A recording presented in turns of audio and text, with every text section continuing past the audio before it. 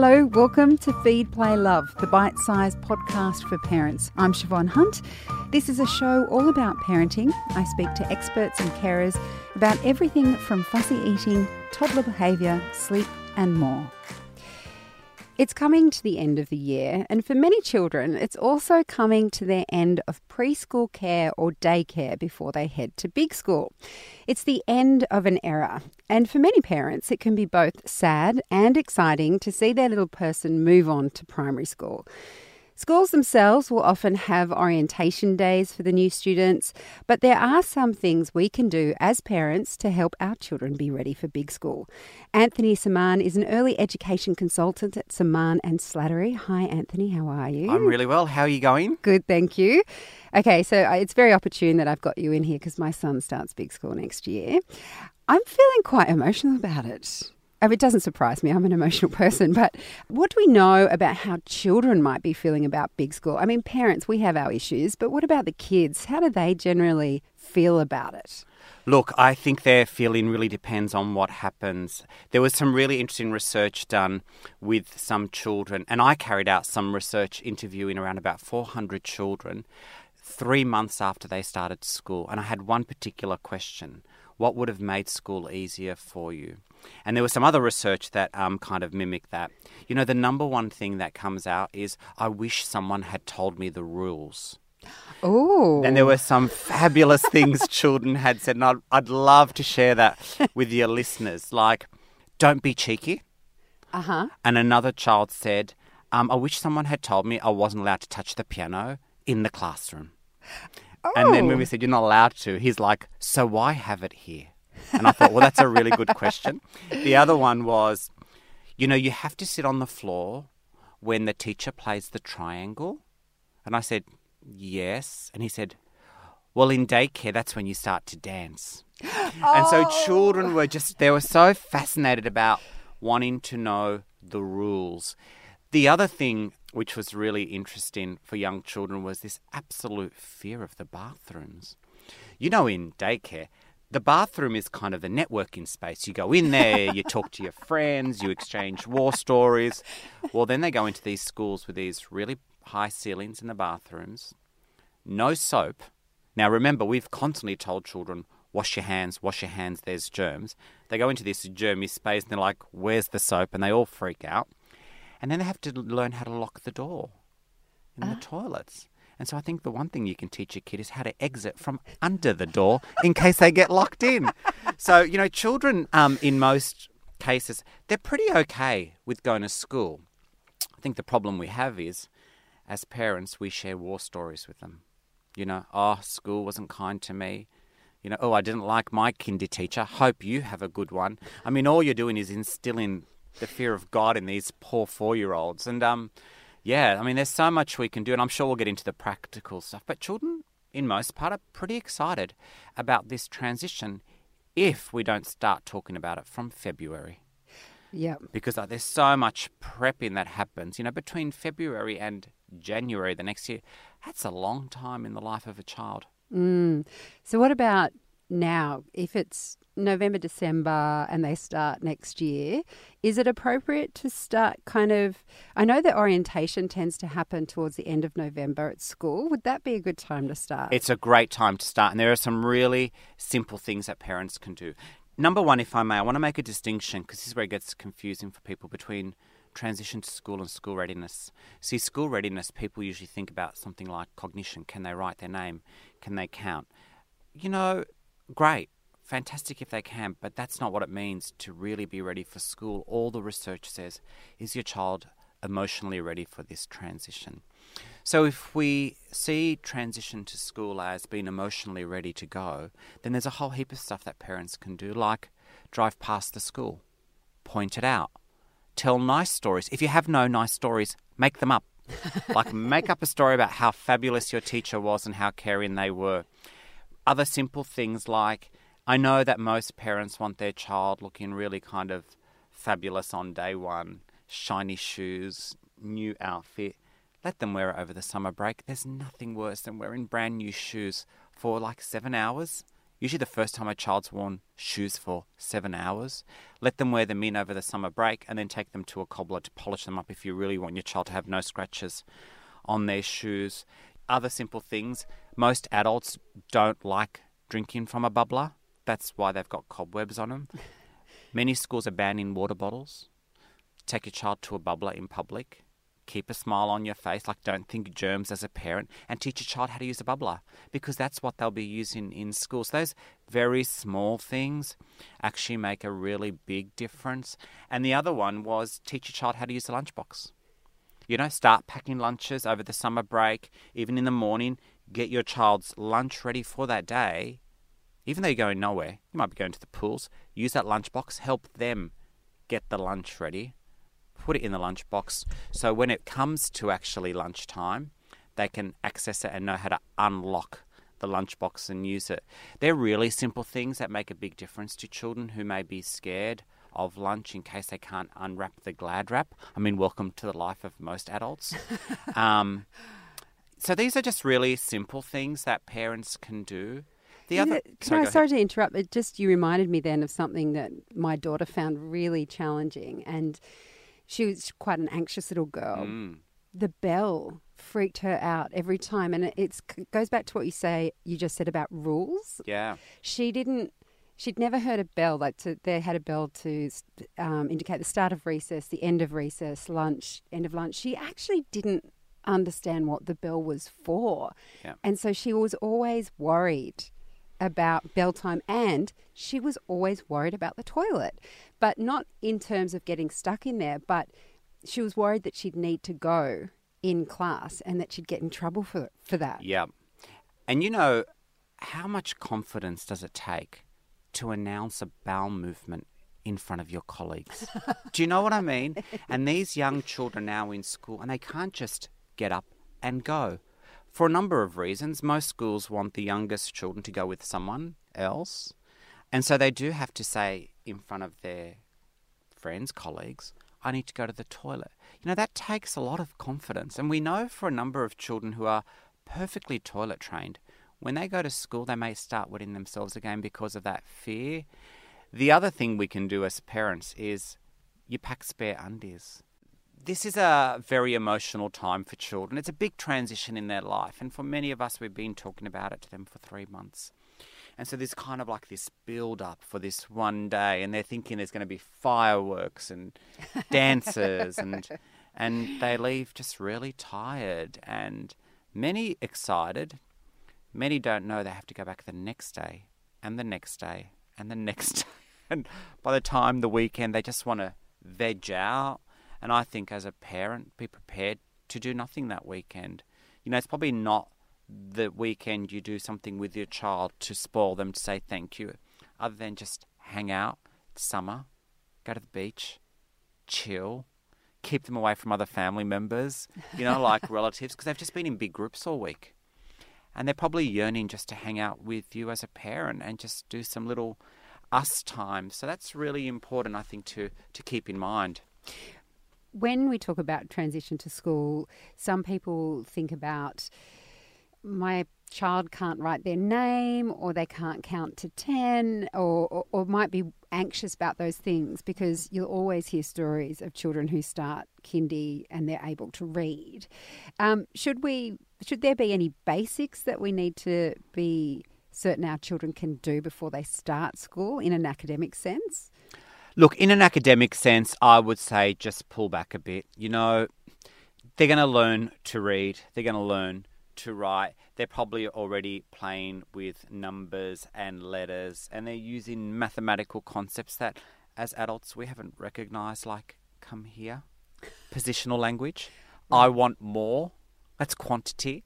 We have these very strong, hard, limited definitions of how maths looks like in the world, but when you speak to mathematicians, they'll probably say your child knows maths. So just let's pull back on this. But there are some things that are important for children, like can they make independent decisions?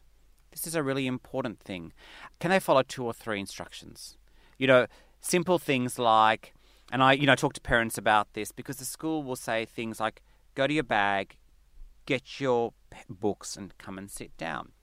And I say to families, can your child follow 2 or 3 instructions and follow through with it? And most parents are in shock because what they think is, go to your bedroom, put your pyjamas on and come back to me. And children don't go to the bedroom, they don't get their pyjamas, and so they go, my child's not ready for school. But then I just say, ask them to go to the fridge, get an ice cream and come back. It's about following a sequence of ideas, and that's really important because schools operate like that. You know, do they separate well from you? Most children separate okay from their families. I'm sure we'll talk about parents not separating very well from their children and doing what we know as transference, putting our anxieties on their child. Are they interested in other children? Do they get on with other children? I had a father share with me actually last night at a transition to school presentation I did, saying, I'm very concerned because my child has English as a second language and I'm not sure that she will cope with school next year. And I said, what are her receptive skills like? If you talk to her, does she understand? He said, yes, she does. I said, we're fine. Anyway, the early childhood teacher was in the room. She tapped him on the shoulder and said, she doesn't shut up. Children talk with other children. They may not talk to you. I think most children find their parents quite boring, actually. But we want them to interact with other children. And they may interact in other contexts. So it's important when you're assessing this. It may not mean they talk at the dinner table, but when they're with other children, people they like, do they interact? Can they concentrate on a task? And I think the most important thing is when they're frustrated, how do they deal with it? Do they melt? And then do you melt as well? Because school will lead to some frustration. That they'll be tired. And when you're tired, you get frustrated. Things irritate you when you're tired. And so how are they going to deal with this? Can they articulate to the teacher, I'm feeling very tired, or I'm angry, or I'm hungry? My daughter, when she was 5, didn't really have any close friends. And I would say the same of my son. He's very close to his cousin, but that's probably about it. Of course, once they start school, you want them to make friends. How can we support our kids, and what is reasonable to expect of the first year in terms of friendships? Don't ask them on the first day, did you make friends? It takes a while to warm up to other children, and there can be this expectation that you've kind of got a friend for life after the first week at school. And that's not what it's about, because sometimes those questions can induce anxiety in children, because what they might hear is, I should have made friends by now. As opposed to asking questions like, did you like hanging out with people? Was there someone that you spoke to? In time, they will find their mojo and find their gang that they like to hang out with. It's really important for parents to be the president of their child's fan club and to advocate. So connecting with the teacher and asking questions like, are they sitting on their own at lunch? When we do group activities, do they interact with others? See, this is all social skills as opposed to friendship, because social skills then builds friendships. If they don't have the social skills like interacting with people, being part of a group activity, it's pretty hard to find a friend later on. But those are the skills that we should be focusing on. It's great if your child knows someone who's already there. And that's why I say to families, ask the school, or if your child goes to a playgroup, an early childhood program, find out who's going where and hang out over the summer break together. Organise play dates. Organise going to school together that morning. Meet those parents in the playground 10 minutes early so those children can have a play together. Also remind your child that the person they like to hang out with may not be in their class, but they will be in the playground. And that they can wait to find their friend in the playground. But socialising and learning to build these relationships, I think, is often harder for an adult than a child. Children can naturally just connect to someone and kind of roll with the punches. And in a big setting like a classroom, inevitably they'll find someone that they will talk to. And if it's not a child, they'll find a teacher who will reach out and connect with your child. But if you are concerned, ask the teacher. Let's talk about the first day. When Darcy, my eldest, went to school, I thought everything was cool. I actually did think I was going to be a mess. And when I wasn't, I was delightfully surprised because I didn't want to make her upset. But I took literally the step from the inside of the classroom to the outside, and I just burst into tears, and I didn't know where it came from. And then I just kept walking so she couldn't see me. But before that time, I was really nervous that I'd end up crying in front of her because I was so emotional about it. I'm not saying all parents are that way, but if you are a parent who thinks they're going to be quite emotional on the first day, what's the best way to handle that so that you don't freak your kid out? Yeah. Look, transition to school for children, we look at it from an ecological model. That is, it doesn't just affect the child, it affects the community, the extended family, and the parents. So be prepared for that emotional roller coaster. We talk about things like, the night before, making ensure that your child has a good sleep. Same for you as a parent. Have a really good sleep. Prep in the night before. Get things done the night before, like preparing the lunches. Now, why? So you can spend more time with your child that morning rather than running around like a headless chook. These are really important. Connect with other families and realize that you're not the only one who's feeling the same, because, in their last social group, they were the biggest kid, they were the oldest, now they're the smallest. They look like a baby as they float in this kind of, these dresses that are like, it's like that one size fits all, but it doesn't fit my child because it's 5 sizes too big. We used to invite parents back to the childcare centre for champagne. Oh, I love that. A kind of come together. I would also say, if you can get the day off, get the day off. Don't go to work. You just sit there sobbing, looking at photos on your phone, wanting empathy from your colleagues who really don't have time to be empathetic. Treat yourself. Go and do something with your girlfriends or your boyfriends. Organise a day out, luncheon. Don't go to the school 2 hours beforehand waiting, because that will seem like a really long time. But just to be aware that we as parents will be going through something that our child will be going through. And that's okay to say, I'm not okay. I'm really struggling with separating. And I would say just clean up your act before you see your child that afternoon, because you don't want to transfer your anxieties onto your child. And I know in our desire to want to make it okay for us, we want to know it was okay for them. And then we ask a million questions. Did you love it? Did you make a friend? What did you learn? And the kid's probably going, I don't know, I spent 4 hours trying to find my bag. I went to the toilet and couldn't find my classroom again. And we just want reassurance it was okay. You'll find the reassurance in their face. And you know what? If it's not okay, that's okay. Your child's got 13 years to get used to this thing. And so you just got to chill a bit as a parent and not expect it to be perfect for your child nor for you. It's big. It's really big. And you know what? By your third kid, you just go, whatever. Yeah, drop you off. Uber yourself to school, son. And what about those first weeks and months of school? What should we be prepared for with our kid? Like, what should we keep our eye on? Well, some of them will tell you they don't want to go back. They'll be really tired. It might even disrupt kind of family life, because, they will come back quite tired from school. And when you perhaps had tea at 6 o'clock, they want it at 5 o'clock so they can go to bed. Weekends, they'll be just knackered and want to just veg out. And, all our rules about you can't watch telly because it'll affect you for life. You're going to have to probably say, you know what, this will be a nice time for us as a family on the weekend just to chill a bit, not to make all these plans. And particularly if you're feeling guilty, you want to do things with your child, I think the best thing you can do is just sit on the couch on a Saturday night with your child and just hang, because that's when they're kind of gathering their energy up. Because you know what it's like after a big week.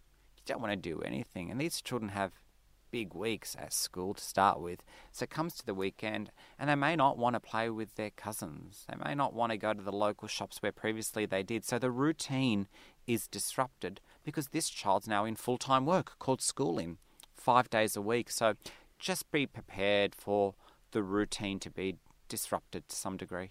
Such great advice, Anthony. Thank you so much for your time today. You're so welcome. That's Anthony Semann. He's an early education consultant at Semann and Slattery. Feed, Play, Love is a babyology podcast produced and presented by me, Siobhan Hunt. I'd love to hear from you, so if you'd like to get in touch, email me at feedplaylove@theparentbrand.com.au. See you next time.